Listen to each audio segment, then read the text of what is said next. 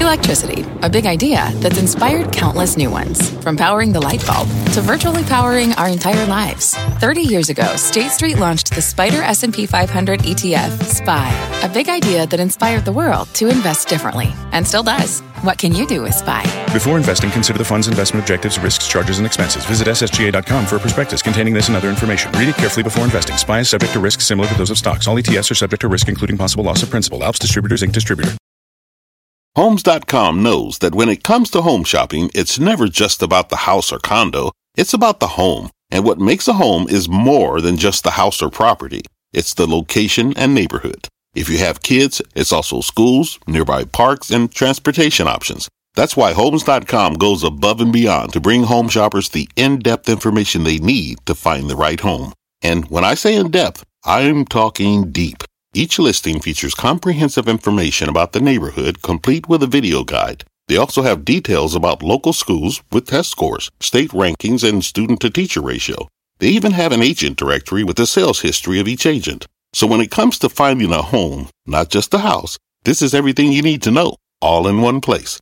Homes.com. We've done your homework. My mission is simple, to make you money. I'm here to level the playing field for all investors. There's always a bull market somewhere, and I promise to help you find it. Mad Money starts now. Hey, I'm Kramer. Welcome to Mad Money. Welcome to Kramerica. Other people want to make friends? I'm just trying to make you some money. My job is not just to entertain, but to educate, teach you, put it in context. Call me, 1-800-743-CNBC. Tweet me, @JimKramer.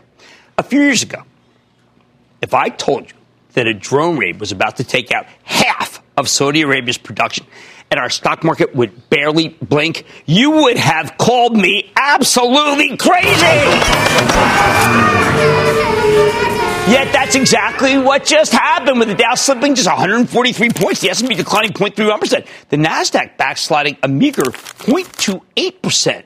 Even though the price of crude spiked more than 10%. Gigantic gain. How the heck is that even possible? How could we have so many stocks that actually rallied on the news? Simple. We're a changed country.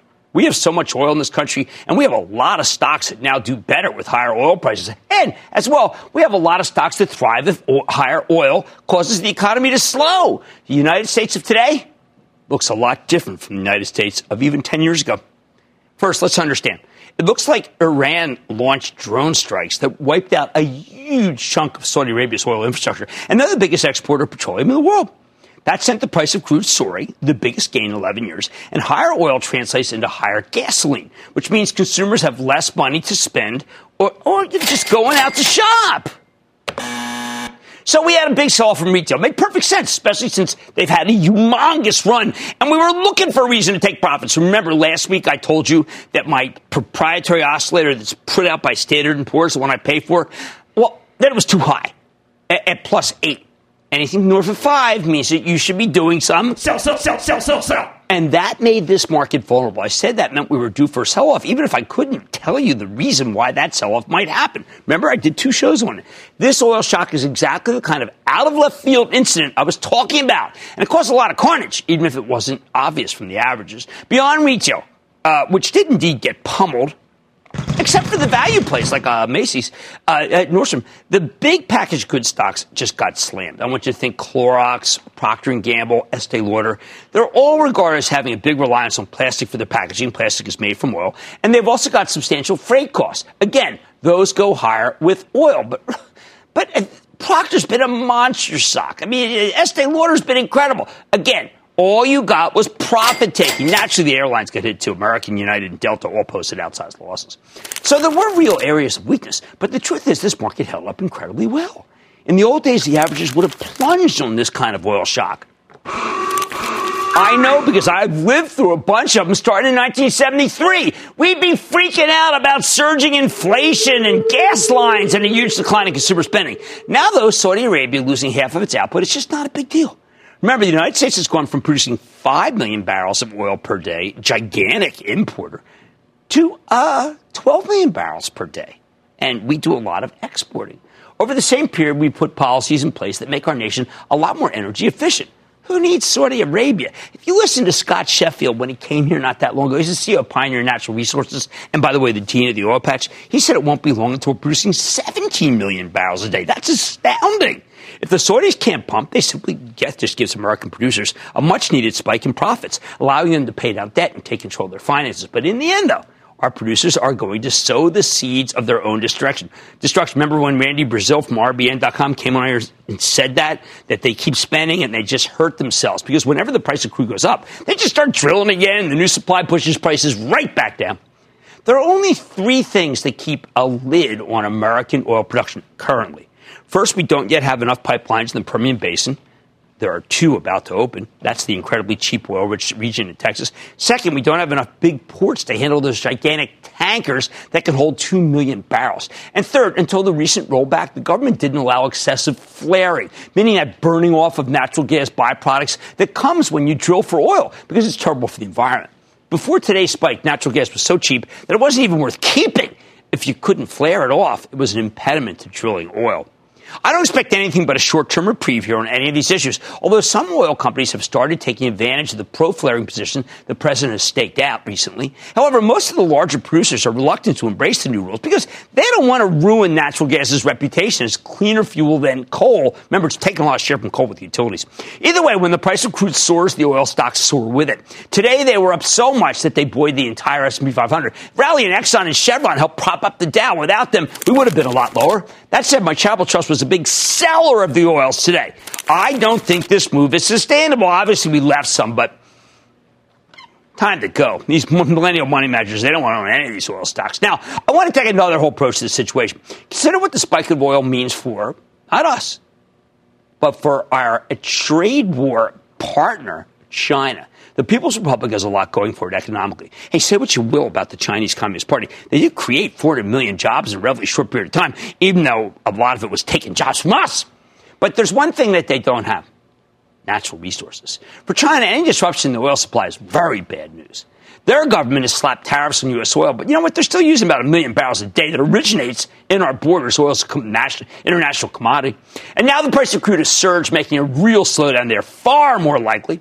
Beyond the oils, what else rallied today? Let's say we saw strength in the secular growth stocks that don't need a strong global economy to make their numbers. Think the cloud kings like ServiceNow, Workday, VMware, Adobe. That's an amazing sign of resilience in itself. And if you stay tuned, I will tell you which ones are still worth snapping up. Buy. Not long ago, the cloud stocks were getting hammered. Now they're benefiting from fresh rotation out of the consumer packaged goods stocks into the stocks of companies that are unaffected by oil that can still grow.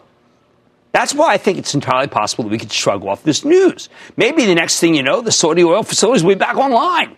However, it is also possible that we have a brand new world of worry, and I'm talking about those 10 drones used to smash Saudi Arabia's infrastructure. They demonstrate a serious vulnerability for the Saudis and really any country. If you want to stop these drone attacks, you need to have vastly expanded radar, something that's great for Lockheed Martin, Raytheon, and L3Harris Technologies. Of these, L3Harris is my favorite, but I don't like to chase a stock that's up more than $6 in a single session. Honestly, I think the military side of things is the most worrisome here, especially as the president tweeted that we are, and I quote, locked and loaded and ready to retaliate, presumably against Iran, the moment the Saudis check off on him. We really don't need a war with Iran right now, but who knows what that tweet even means. And by the way, just so you know, if you could have solar-powered drones, well, think about it. They could go the world over. That's a worry. I'm worried about it. The bottom line: I know this stock market's resilience could melt if the White House decides to make an all-out strike against Iran. But, man, I got to tell you, it's amazing how the averages pretty much shrugged off such a major decline, something that would have been totally impossible to even think about a decade ago. And that's worth keeping in mind. You know what? I'm calling today a victory for the Bulls. Patty in Florida, Patty. Hi, Jim. Thanks for taking my call, and thanks for all you do for us. My question is about Okta. I bought it at $115, and I'm in the house of pain. So I want to know what your opinion is on the price drop, and where do you see it going? Okay, I think Okta is just a terrific company. I think that you have to take the same long-term view that management does. It is really, yes, they've rotated out of these stocks. I have total faith in Todd McKinnon. Todd appeared on a Squawk Box the other day. besides from hurting my feelings, I think he did a very good job. But maybe his stock would have been up if he had appeared on Mad Money. I think you're fine. Evan in California. Evan. Hey, Cramer. I'm a proud American living in the United States of America. My question is about the stock ticker CYBR, CyberArk. A couple weeks ago, you said it was a great buy, but it's actually gone down a bit, about 15%. I was wondering if you're considering this maybe even a better buy now, or should we wait and see? I do, Evan. I mean, remember, I've liked CyberArk since the 30s, so I can't be a trader. I can't say, at 140 I hate it, at 110 I like it, at 101 I hate it. I mean, to me, CyberArk's the same CyberArk. They had a great quarter, and even though the chart looks bad and people dumping all over it, it's good. I mean, if I were starting a position in CyberArk, I'd start it right here. Okay, let's go to Chris in Wisconsin. Chris. Jim, booyah. Booyah, Chris. Hey, Jim. I'd like to hear your thoughts on the stock camping world. It's been getting hit hard recently, and curious to hear your thoughts, and also if you've made any progress on getting Marcus Lemonis on the show. Well, Marcus has been on. The quarter wasn't that good. It started snapping back last week, but it just isn't doing that well. And I think that Marcus Lemonis is a friend of the show, but the company hasn't been doing that well, and I think that's fair. Look, neither is Thor. The camping world business, so to speak, is not doing that well, and a lot of that may be interest rates, but a lot of it just may be that they're out of favor. Okay, how the heck did we not tank in the wake of the Saudi Arabia oil tax? You know how? Because we are not the old United States. Victory for the bulls. Mad Money tonight. The Cloud Group has taken a beating over the past few months. But which stocks in the group could see their forecast clearing up? And which must be avoided? Sell. I'm giving you my take. Then this year has seen a slew of IPOs in the tech space. But as Cloudflare stands out, I'm eyeing the newly minted company just came public. And it's a company that's hoping to usher in a brand new gold rush. Don't miss my sit down with an outfit called Paxos to find out about its move to offer physical gold on the blockchain. And stay with Cramer. Don't miss a second of Mad Money. Follow @Jim Cramer on Twitter. Have a question? Tweet Cramer. #MadTweets. Send Jim an email to madmoney@cnbc.com or give us a call at 1-800-743-CNBC. Miss something? Head to madmoney.cnbc.com. Take your business further with the smart and flexible American Express Business Gold Card. It's packed with benefits to help unlock more value from your business purchases. That's the powerful backing of American Express. Learn more at americanexpress.com/businessgoldcard. Fact. Running a business is not getting easier on your wallet. With higher expenses on materials, employees, distribution, and borrowing, everything costs more. Also a fact. Smart businesses are reducing costs and headaches by graduating to NetSuite by Oracle. NetSuite is the #1 cloud financial system, bringing accounting, financial management, inventory, and HR into one platform and one source of truth. With NetSuite, you reduce IT costs because NetSuite lives in the cloud with no hardware required. Accessed from anywhere, you can cut the cost of maintaining multiple systems because you've got one unified business management suite. You improve efficiency by bringing all your major business processes into one platform, slashing manual tasks and errors. Over 37,000 companies have already made the move. See how you'll profit with NetSuite, and then you can think of all the ways you could be spending the money you save. Company retreat in Malibu, anyone? By popular demand, NetSuite is offering a one-of-a-kind flexible financing program for a few more weeks. Head to netsuite.com to start saving.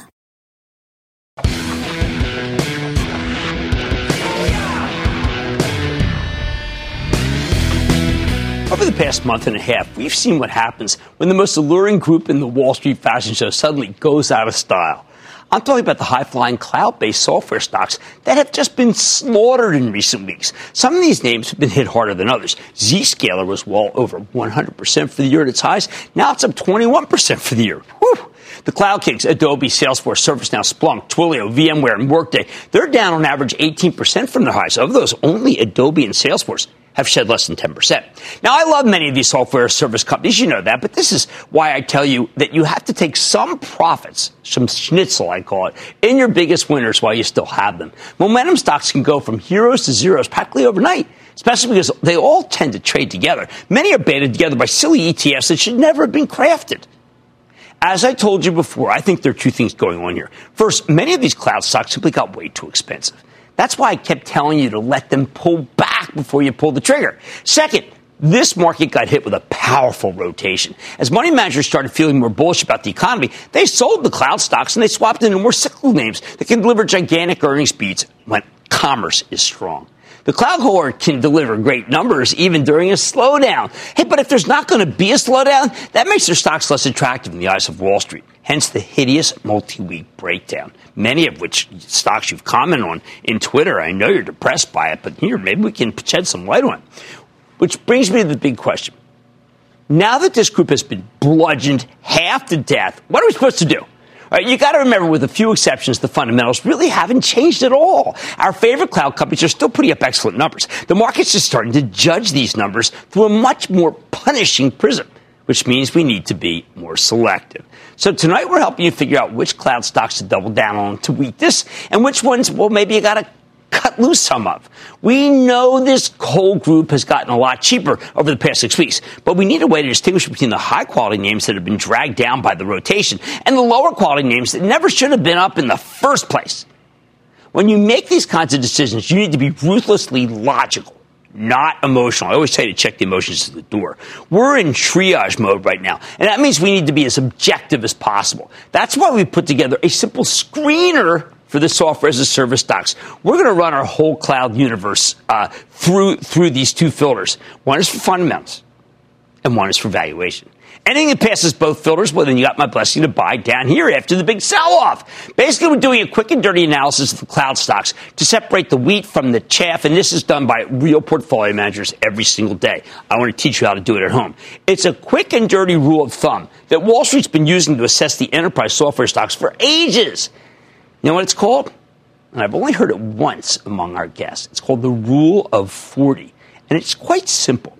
If you're running a software as a service company, the Rule of 40, here it is, the Rule of 40, says that your revenue growth plus your profit margin should be greater than 40%. If it's below 40, you're in trouble. Again, we're in triage mode here. We want a simple rule that tells us which of these cloud stocks need to be amputated from our portfolios. I like this Rule of 40 because it recognizes that there are two ways to win. The healthiest cloud stocks are either growing very rapidly and losing money, or their growth is slowing, but they've got increasingly strong earnings. If a company has, say, 30% revenue growth and a 20% profit margin, it passes the test.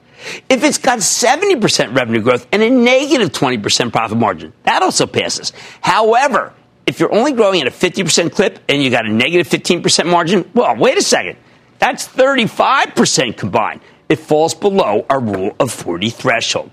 Like I said, it's a quick and dirty way to look at things. But this is how venture capital firms and hedge funds and companies themselves like to assess the trade-off between growth and profitability that we talk about every night here.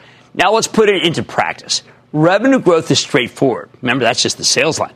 But there are a lot of ways you can measure margins, some more generous than others. Because we want to keep it simple, we're using the adjusted earnings for interest, taxes, depreciation, and amortization, or EBITDA margin. So who passes and who fails? All 7 Cloud Kings pass, mostly with flying colors.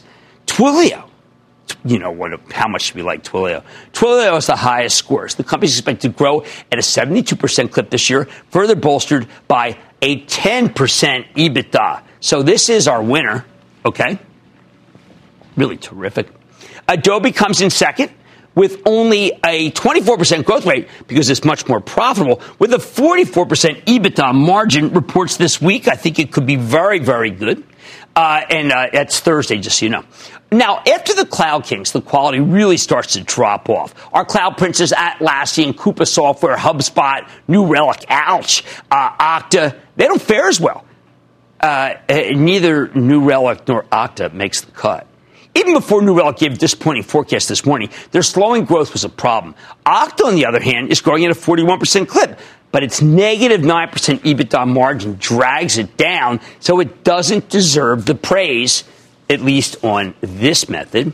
Hey, how about the rest of the cloud stocks? We've talked about Paycom, Viva Systems, Alteryx. We had them on last week. RingCentral, Zendesk. We've had them on. Five9. We've had Zscaler, MongoDB, Smartsheet, Anaplan. Boy, we have Appian. Less than half of them make the cut using this year's analyst estimates. Paycom, Viva, Alteryx, RingCentral, and Zendesk pass.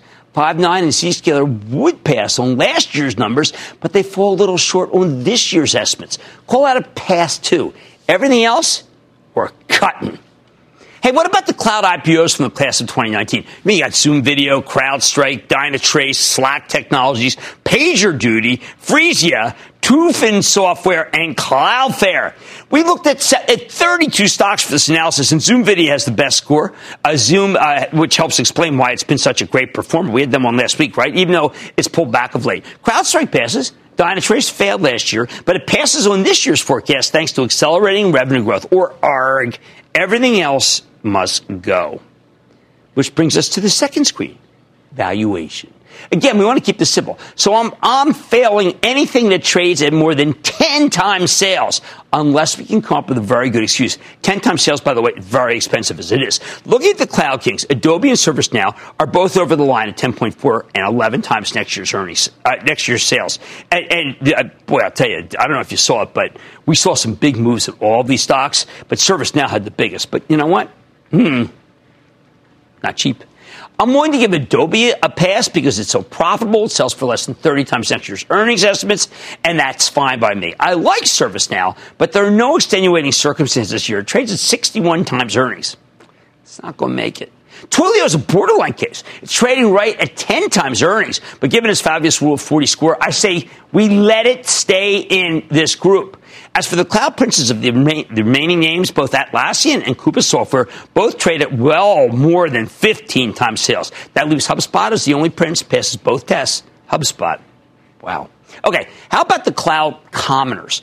Only Five9, RingCentral, and Zendesk trade at less than 10 times next year's sales. So we've got to be careful with the rest of them. Finally, you've got remaining the IPOs, CrowdStrike, Zoom Video, and Dynatrace. But CrowdStrike and Zoom are still ultra expensive, trading at more than 20 times next year's sales. I don't feel comfortable recommending that to you at this environment. Bottom line, when you try to be objective about the cloud stocks, the ones that you want to keep are Adobe, Salesforce, Splunk, Twilio, VMware, Workday, HubSpot, Five9, RingCentral, Zendesk, and Dynatrace. Everything else, what can I say? You need to be a lot more cautious, perhaps more subjective, and that's not the best way to invest. Hey, got your list. Stay with Cramer.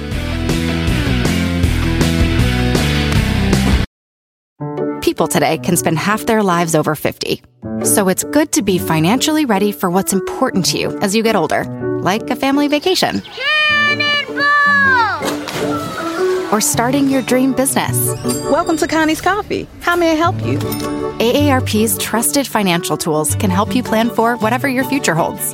That's why the younger you are, the more you need AARP. Start planning today at aarp.org/moneytools.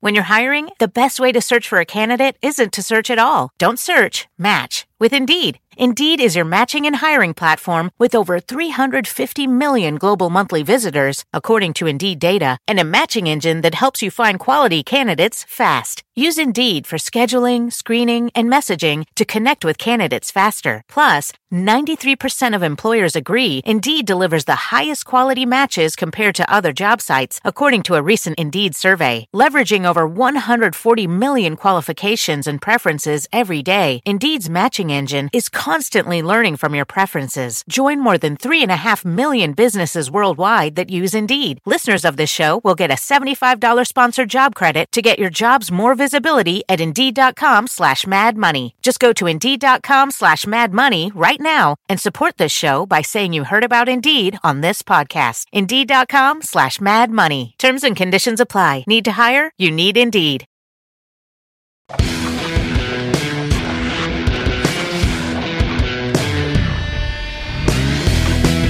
Now that the dust has settled on the turmoil in the cloud space, with many of these stocks bouncing today? We've got to circle back to the group. Earlier in the show, I gave you my triage analysis of all the cloud names we cover, which ones you can double down on, which ones seem a little risky to me. And now I want to come back to another software company as a service, one that you've asked me over and over again since it came public last Friday. I got this all weekend, Cloudflare. All right, Cloudflare is a cloud-based web infrastructure play, and it managed to rack up a decent IPO price at 15, then surging to 18 at the open, and staying there before climbing another 3.5% today. It's a strong stock. So could this fresh-faced cloud stock be worth owning? I think we need to be very careful here about approaching new names, frankly. If Cloudflare had come public, say, just 6 months ago, when the cloud stocks were red hot, and there seemed to be no price investors wouldn't pay for these things, then maybe I would have felt a little more comfortable about recommending it. But lately, this market's gotten a lot less hospitable to the cloud cohort. Today's rebound accepted. In the current environment, I think you need to steer clear of something like Cloudflare, and I know a lot of you like it. Don't get me wrong, the company has an intriguing concept. Cloudflare's platform basically helps businesses run their websites, making them more secure, enhancing their performance, and eliminating the cost and complexity of managing lots of individual pieces of hardware. In the old days, you get all these services from separate on-premises software providers.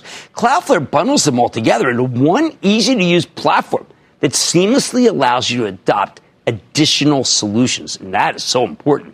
As the company sees it, they're disrupting multiple large enterprise software markets with their bundled approach. They're going after virtual private networks, VPNs, internal and external firewalls, web security, distributed denial of service prevention, intrusion, detection, application delivery controls, content delivery networks, domain name systems, advanced threat prevention, and wide area networking. Think of Cloudflare as a one-stop shop that's going after parts of the cybersecurity and content delivery software industries. Put it all together, management argues that they've got a $31.6 billion total addressable market, or TAM, that's growing to $47 billion by 2022.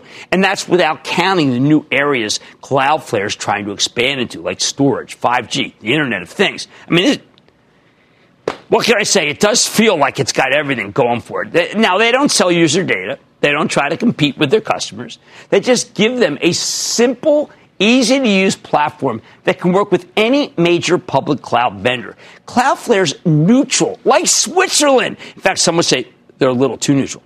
Last month, as the company was preparing for its IPO, they caught a lot of flack for providing infrastructure and security services for some of the ugliest destinations on the web, including the site where a number of recent mass shooters were radicalized.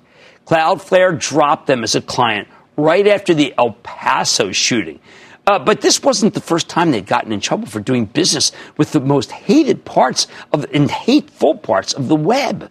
So when I say they're neutral like Switzerland, I mean it in both the positive and negative senses. That concept works for me, but what about the financials? Okay, Cloudflare posted 43% sales growth last year. That's a deceleration from 2017. Although in the first half of this year, that number reaccelerated to 48%. That's not bad. How about the margins?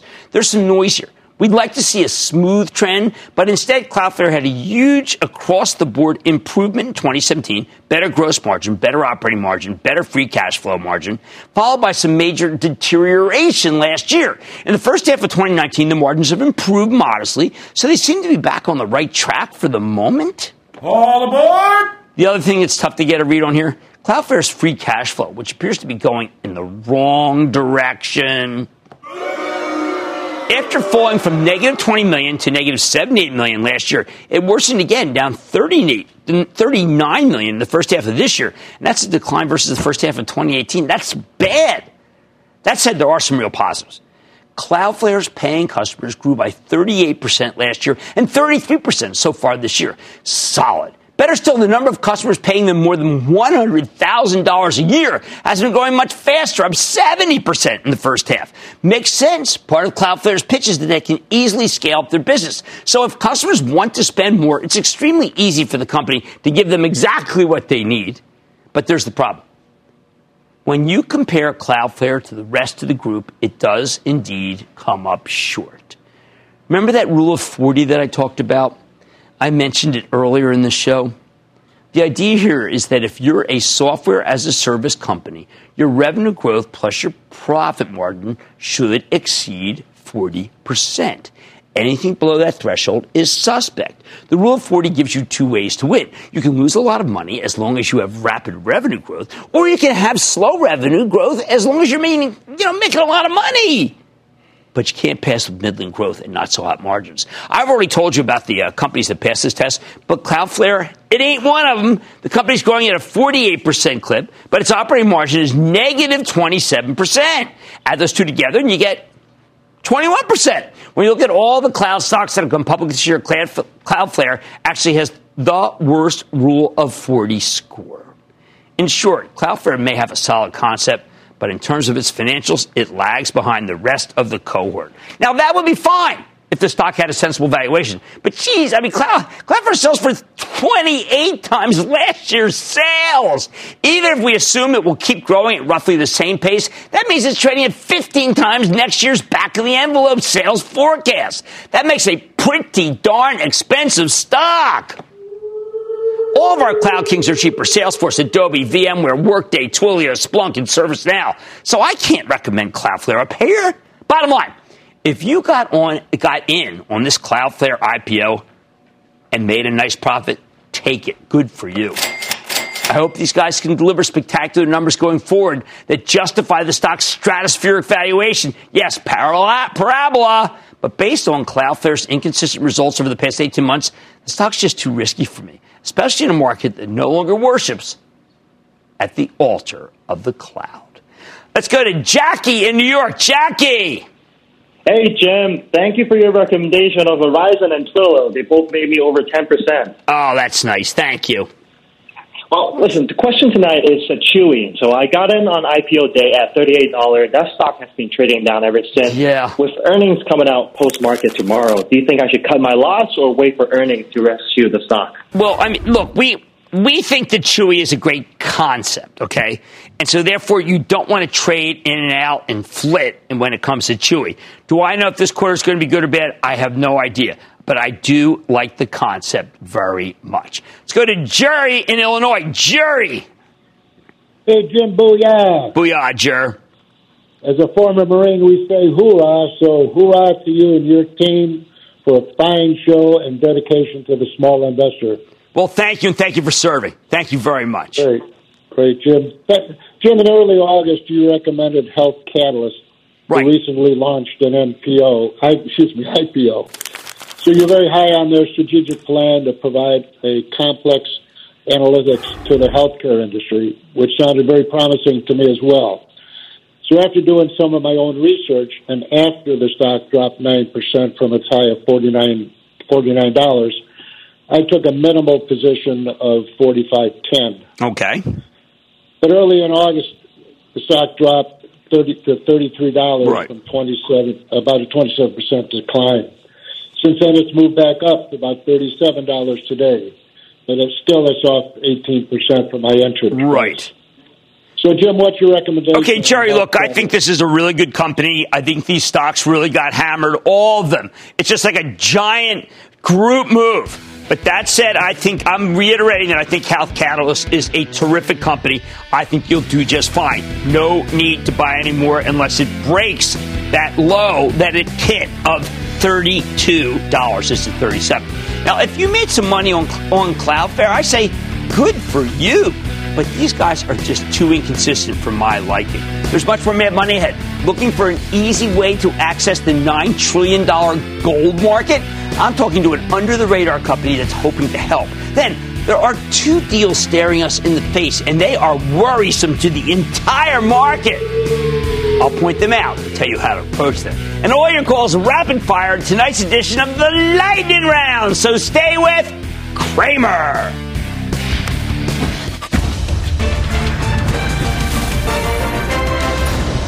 Tomorrow, kick off the trading day with Squawk on the Street.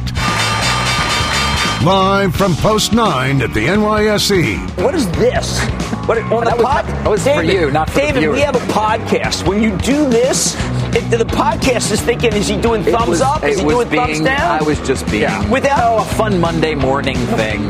It all starts at 9 a.m. Eastern.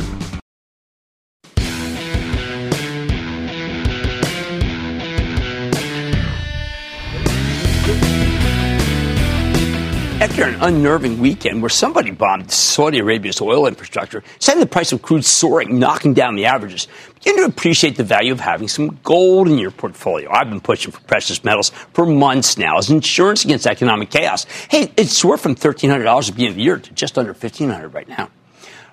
Regular viewers know I like Barrick Gold, Agnico Eagle Mines, or the GLD, and that's an ETF that mirrors the action of the physical commodity.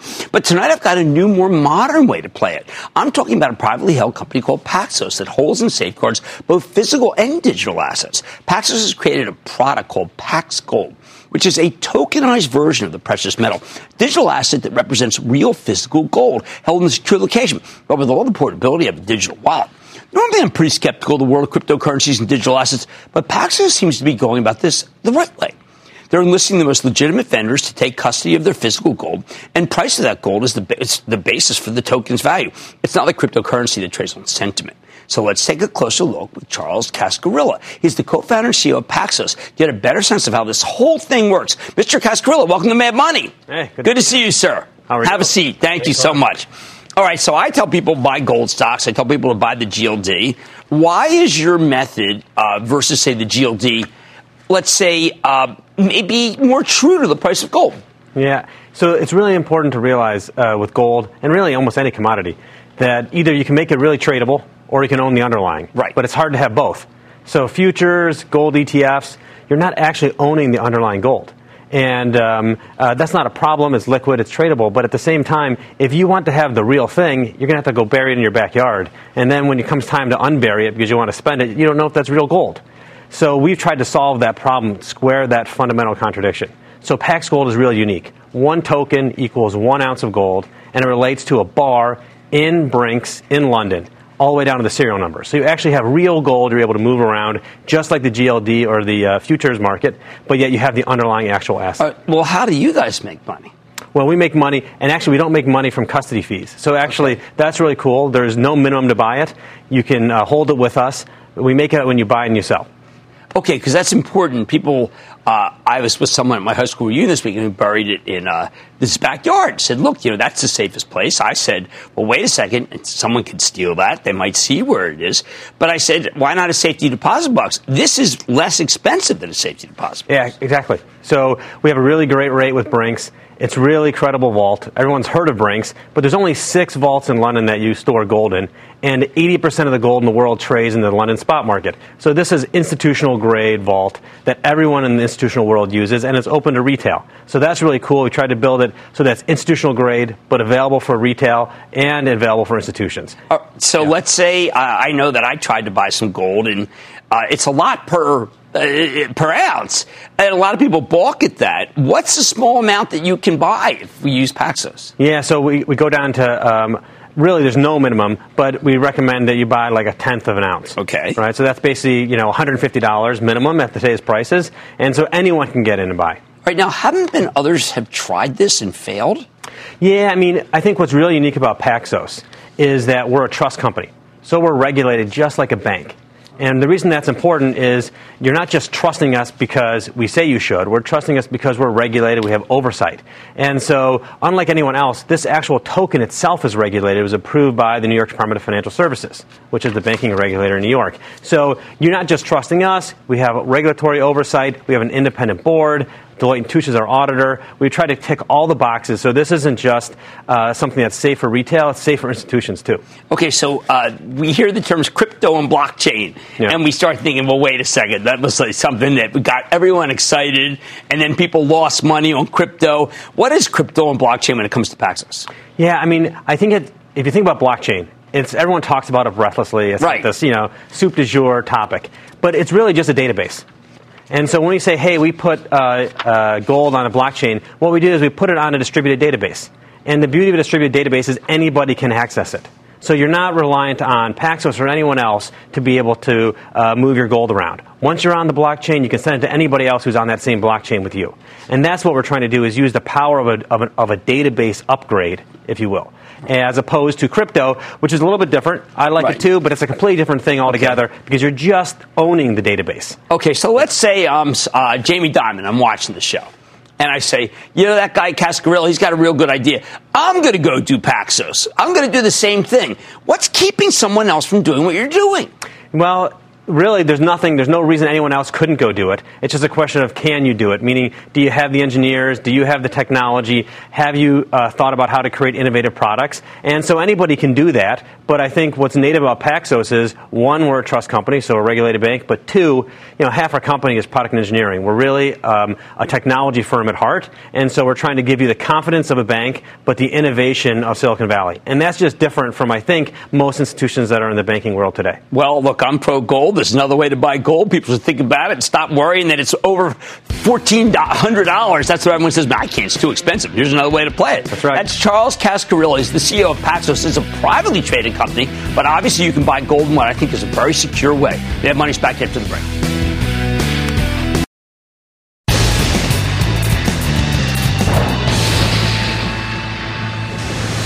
It is time. It's time for the lightning and then the lightning round is over. Are you ready, Ski Daddy? Over the lightning round. We'll start with Bob in California. Bob. Hi, Jim from sunny Hermosa Beach, California. How you doing? I love Hermosa Beach. Hit me. Jim, 2 weeks ago, Ulta Beauty had disappointing earnings, and the stock fell over $100 a share.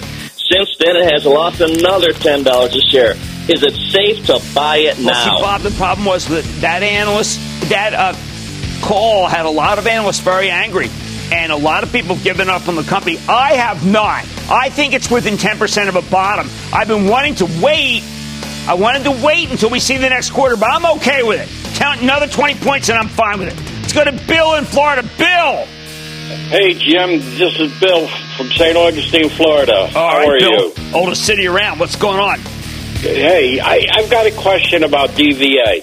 DaVita. Yeah. They're one of the largest dialysis providers in the United States. And Zach's got a strong buy on them. However, they're down from their 52-week high. However, today they were up 1.25. Right. What's your impression about DaVita? I think it's a very, very good company. It's down a lot from its high, but it's profitable. It's not expensive. I'm going to say buy to DaVita. Tyler in Texas. Tyler. Big booyah, Jim Cramer from Houston, Texas. How you doing, buddy? All right. How about you? I'm doing well. So, I'm on my way to work this morning. I stop off at McDonald's to get me a McGriddle.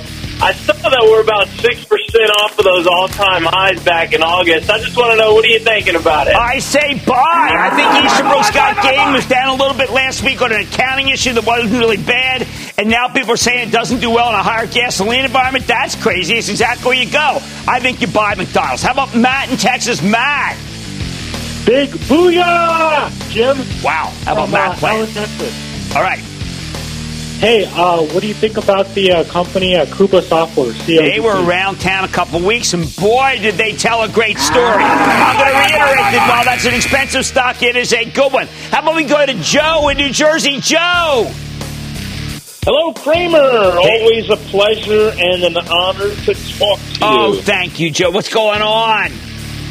You recommended Valley National Bank about 2 years ago. Yes. I still own it. Should I sell it? No, hold on to it. It's got a 4% yield. I know it's not doing much, but I'll tell you, when the curve gets back again, you're going to feel good about it. It's a very well-run bank, and I like it. Okay, let's go to Jean-Pierre in Connecticut. Jean-Pierre. Hi, Mr. Cramer, first-time caller, long-time fan. Big booyah from me and my two good friends, Poto and Cody G. Just wondering what you think about Cleveland Cliffs. Too risky here in a worldwide slowdown. I do not want to go to Cleveland Cliffs. And that, ladies and gentlemen, conclusion of the Lightning Round. The Lightning Round is sponsored by TD Ameritrade.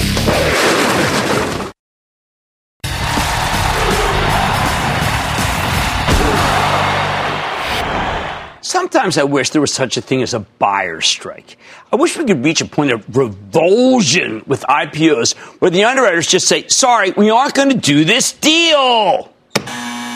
Sadly, that almost never happens because there's just too much money involved to say no. The fees are too great. Right now, we're staring down the barrel of two hideous deals that could be damaging to the entire market. The first, WeWork, or the We Company, or whatever they're calling themselves right now. Here's a company that is quite simply desperate for money. If they can raise $3 billion in the IPO, they could also perhaps score a $6 billion loan. WeWork needs all the cash they can get because they are losing money hand over fist.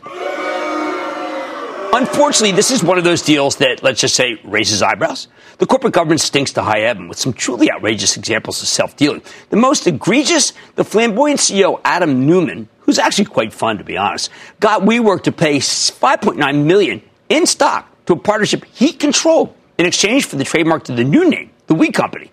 I can't believe the chutzpah here. WeWork was a great name. He changed it to something much worse. The We Company sounds like it was coined by a 5-year-old, for heaven's sake, and found a way to profit from it on the side. Fortunately, Newman returned the compensation, but that kind of behavior really makes me wonder about the leadership style. There are words to describe this kind of thing. I just can't say them on basic cable. Worse, earlier this summer, the Wall Street Journal reported that Newman had already cashed out at least $700 million by selling his shares or borrowing against them. Can you believe this guy? I like CEOs who hold their stocks both after the IPO as a show of confidence and maybe even buy some. I don't even know what to say about a CEO who sells stock before the IPO. Good Lord. Even WeWork's financials seem kind of crazed. Numbers are supposed to be straightforward, but they're using bizarre metrics like adjusted earnings before interest, taxes, depreciation, amortization, and growth investments. Huh? It's a real estate company, for heaven's sake. If they're growing that fast, and they are, how can that be included as operating expenses? No wonder WeWork, the ultimate unicorn, a company that got a $47 billion valuation this last round of private fundraising, is now talking about doing a $10 to $12 billion valuation for the IPO. Incredibly, the company is trying to fix some of these corporate governance issues on the fly, and the company has fabulous revenue growth. I will give it that. So it could be attractive to the real growth hounds out there. However, I don't really care about WeWork itself. What bothers me is the investment bankers trying to jam this deal down the market's throat. And it feels like the mutual funds, hedge funds, and the individual investors are helpless to stop it. That's a problem. WeWork could hurt the entire market if it bombs. What about the other potentially damaging IPO, Saudi Aramco? The Saudis have expressed an interest in floating shares of the national oil company in what would be the largest initial public offering ever. After the weekend's attacks, I can't think of a worse opportunity. I'd expect a valuation in excess of $1 trillion. That's what they're talking about, which would flood the market with new stock, even if only they floated a sliver of it. That's not what we need right now. But the best we can hope for is a postponement. At the end of the day, if you want the averages to go higher, then it would be great if the investment bankers would just stop doing these crummy deals. Of course, that won't happen because they don't want to give up their underwriting fees. Greed. If they're going to do these unattractive deals, I hope they at least price them at low levels enough to make the stocks enticing, don't hurt the market. But even that won't happen unless the big accounts pass on either piece of merchandise. Look, every bit of merchandise out there has a level where it's worth buying. I just think the levels for WeWork and Saudi Aramco actually are much lower than either company would like. So we're unlikely to get reasonable prices for the buyers. If these deals aren't priced at cheap levels, I expect the market to get hammered on the days they come public. What can you do? How about we stop participating in low-quality or high-risk IPOs? How about we, including you big money managers out there, tell them we don't want these deals at any price? That's about the only thing that will put a stop to these extremely suboptimal and ill-advised IPOs. Stick with Cramer.